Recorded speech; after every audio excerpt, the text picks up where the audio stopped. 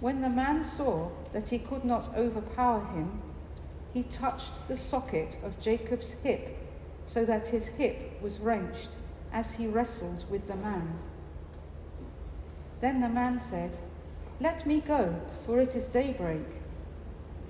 But Jacob replied, "I will not let you go unless you bless me." The man asked him, "What is your name?" "Jacob," he answered. Then the man said, "Your name will no longer be Jacob, but Israel, because you have struggled with God and with men and have overcome." Jacob said, "Please tell me your name." But he replied, Then he blessed him there.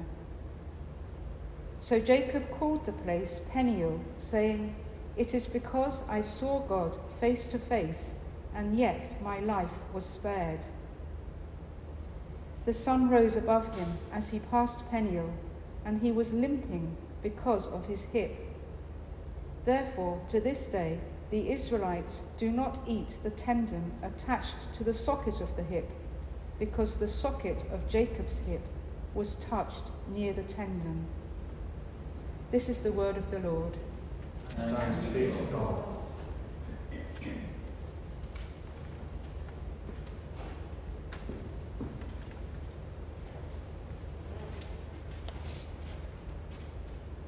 Father, send us your Spirit and teach us your truth. In Jesus' name.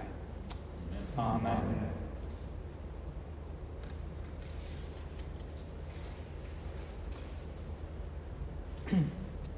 There were certain things I was taught you should never ask anybody, amongst which was, how much do you earn? My experience in life has been that this was very good advice. There are other things which I've noticed never get talked about, even though we've not necessarily been taught deliberately not to talk about them. But maybe you do. The thing that I'm thinking about this morning in church is, how is your prayer life? I think it's very easy for us in church to assume, certainly maybe from my point of view standing at the front, to assume that you all have an active and vibrant prayer life, or to talk about prayer as if it's something which is regular and normal and natural. And that may be the case for you. But I'm just reflecting this morning that it may not be the case for you.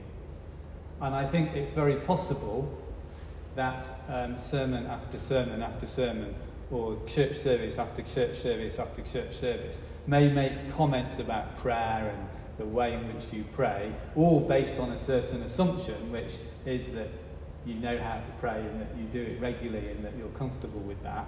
And it might just be the case that you sit through that always, kind of with it washing over your head, or maybe just making you feel very uncomfortable, thinking, I'm not actually quite sure what he means or what he's talking about.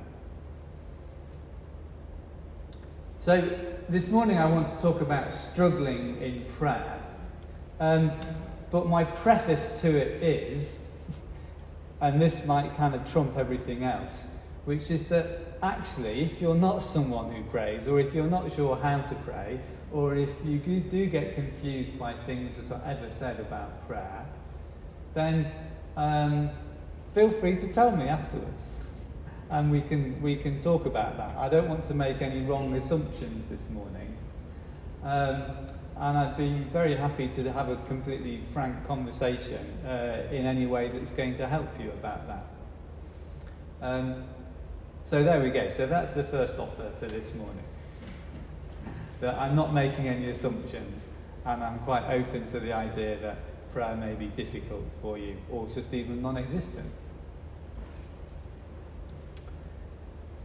The reason why I'm saying that is that we have a very strange story that's before us about Jacob wrestling, and there are lots of ways in which we could approach this story, and it's very unclear what its origin is or what it's really getting at.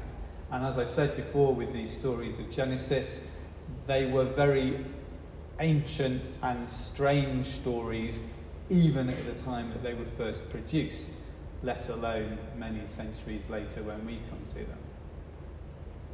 But I want to read this story this morning as a parable, as an indication of what it may be like to pray. So we have this story of this character, Jacob, and there's quite a lot of background. We've only taken a very small excerpt of his life, and the background is important.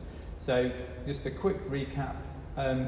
Jacob is born as one of a pair of twins, as the second twin, and he is grasping his brother's heel as he emerges from the womb, which is where his name comes from. And his name Jacob is derived from a word which can mean either to grasp the heel, or can also mean to deceive or to supplant. Those meanings come together and are illustrated really within the story of his life, because he is the second-born son. His older brother is called Esau, so Esau should be the one who receives the inheritance and the blessing. And Jacob supplants him. Earlier in the story, Jacob has already kind of tricked his brother, or partly tricked him and partly bargained with him, in order to be the one who receives the inheritance and the blessing of his father. He's then gone away and lived for decades away somewhere else, during which time he has taken wives and married, and he's now returning to meet his brother Esau for the first time in however many years, 15 or more years, since he kind of supplanted him. And he's returning with his entourage of household, wives, children, animals, and so on. And much of what he has achieved, much of what he has gained in the time that he's been away, he has gained through cunning or trickery, depending on how you view it. But he has also been a victim of trickery as well, which is why he's got two wives rather than one. That might be a reminder for you, or if that all sounds very odd, then just read the preceding chapters of Genesis and you'll see what's going on. And this short episode begins with him reaching a ford of a river and sending everyone else across the river ahead of him, and he is left alone. And then this strange figure comes and meets him and wrestles with him, and all through the night until daybreak. So let's take this as an idea of a picture of someone wrestling with God in prayer, because we eventually discover that this strange figure is an angel who represents God, who represents God's presence. Jacob wants a blessing. The reason why he's wrestling is because he wants a blessing. And the crucial moment comes when the angel says to him, "What is your name?" And he has to declare what his name is. "My name is Jacob." Now, he's already made himself vulnerable. He was in that vulnerable position because he's had stripped away from him all his other surroundings, all his other circumstances. You know, the family, the possessions, they've all gone ahead. So in that moment where he's left behind, where he's alone, as it were, in prayer, he is stripped away of all those other relationships, all those other belongings that he might sort of surround himself with normally. So he's no longer the husband of two wives. He's no longer the father of many children. He's no longer the brother of Esau. He's no longer the son-in-law of Laban. He's no longer the owner of many herds and flocks and camels. It's just him on his own. Who is he before God in that moment, stripped of all those other accoutrements and possessions and relationships? And he's forced to admit who he is. My name is Jacob. And in that moment, in that simple, single recognition, the whole story of his life is encapsulated. I am the one who was born second. I am the one who partly tricked and partly bargained with my brother to get the blessing. I am the one who supplanted him. I am the one who fled and has been away from home in a strange land. I am the one who has continued to engage in trickery and be the victim of trickery. And I am the one who is now returning. His whole life story is encapsulated in that moment, and he is admitting it and owning to it. He is being completely vulnerable before God in that moment. And in doing so, as he does so, he then receives a wounding and a blessing.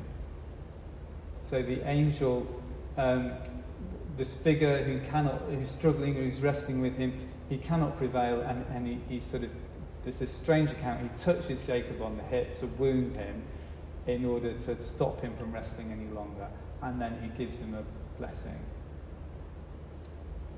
Now Jacob also asks the angel, I'd really like to know your name. Who are you? And he doesn't get an answer. Because when we're wrestling with God in prayer, there is an inequality, there is an imbalance. We are called to be completely vulnerable and self-identify before God. God does not have to give an account of God to us. God does not have that same level of vulnerability, so to speak, and giving an account of who God is. God is who God is. The name of God, I am who I am, which has already been revealed, which will be revealed to Moses in the book of Exodus. God is who God is. It's not for us to question that or to know any more about that. But God demands of us that we do give a true and genuine account of who we are. So in this story, there's this, if we take it as this parable of wrestling in prayer, it indicates to us that the very heart of prayer, the very heart of a relationship before God, is coming before God, stripped of all our accoutrements, our hiding places, our relationships, our belongings, and being called to admit at the deepest level before God who we are. This is who I am. This is me this morning. Here I am, God, as being the very essence of prayer. And maybe as we do so, we may receive a wounding and a blessing. What sort of wounding might we receive? I've been trying to reflect on this myself. Things that happen to me sometimes when I pray. Sometimes I end up feeling more confused after I've been praying than I did at the beginning. Some of the things I really struggle with in prayer, things I do not understand, I cannot make sense of. Praying about them doesn't always help.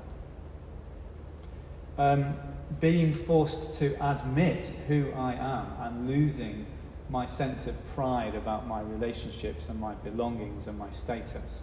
Sometimes that in itself is a wounding. I sort of limp away from prayer, having had to face up to the reality of who I really am, rather than the kind of facades that I hide behind. And of course, sometimes the wounding is a recognition that I'm the one who's in the wrong place. I need to change. I need to repent. Being faced before the holiness and the awesomeness of God. Prayer forces me to admit, well, yeah, I've made mistakes. I've gone wrong. My attitude is not pure. And that hurts. But out of all of those things, then can come a blessing. We might come away from prayer knowing ourselves better than we did before. We might come away from prayer having more compassion for ourselves and our own story than we did before. Having named ourselves as vulnerably as we can before God and knowing ourselves accepted and loved by God, even in that place, it might help us to be more accepting of ourselves and of our own stories. We might find that we get some relief from the struggle, in that we may no longer feel the need to wrestle and agitate any longer. And we may even receive a new identity. We may be transformed. The outcome of this story is that Jacob received a new name. His name was no longer Jacob, but it became Israel. And Israel simply means he struggles with God.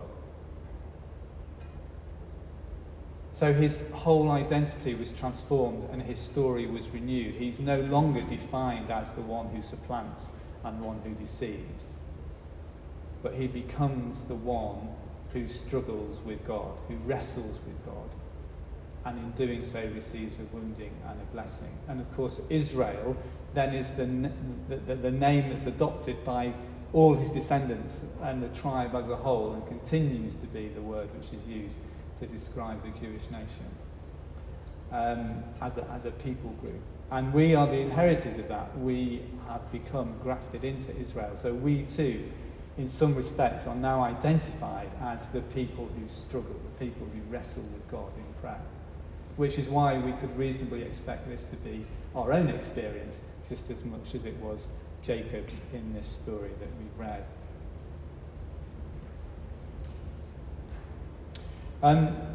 Some of you may have heard of Sister Wendy Beckett, who is a Roman Catholic nun, a sister who's lived much of her life as a hermit and is well known as a writer on prayer, as well as being an arts historian, as it happens. And I just have a couple of quotations from her in her own writings on prayer that relate to this. She has said, the essential act of prayer is to stand unprotected before God. The essential act of prayer is to stand unprotected before God. And then at a more practical level, she suggests this. When you pray, you bring yourself in whatever state you are and offer that to God. There may be very little satisfaction in this. All you may be conscious of are your own feelings, miserable and inadequate. But God does not ask us to pass a test of how beautiful our feelings are. God simply wants us to want to pray. God simply wants us to want to pray. So wherever you are, whatever answer you might offer, if I was foolish enough to ask you, how's your prayer life? Let's be encouraged this morning to know that God is ready and waiting for us always, that there is a simplicity of prayer which is involving simply wanting to pray, wanting to reach out to God. And that the more we can strip away and the more we can honestly say to God, this is who I am right now, in this moment. This is my story. This is how I feel. These are my hopes and my desires, and these are my fears and my anxieties. The more God will meet us. It may involve a wrestling, a struggling, and through that there may be a sense of a wounding, but there will always be a blessing. Let's pray.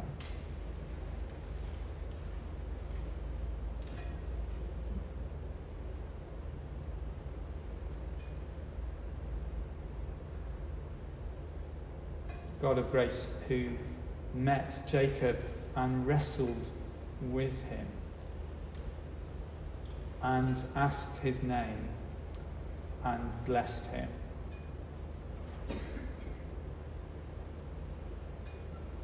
We ask that you will meet with us whenever we seek to reach out to you. we ask that you will teach us and encourage us to pray, to talk to you, and to stand unprotected before you. Give us grace to struggle well with you.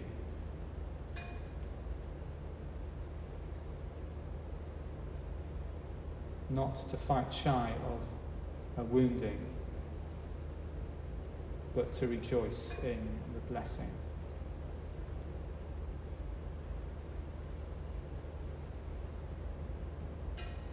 And we ask this in the name of our Saviour, Jesus Christ, who in the garden wrestled in prayer with you until the sweat was like drops of blood. May we follow in his footsteps. Amen.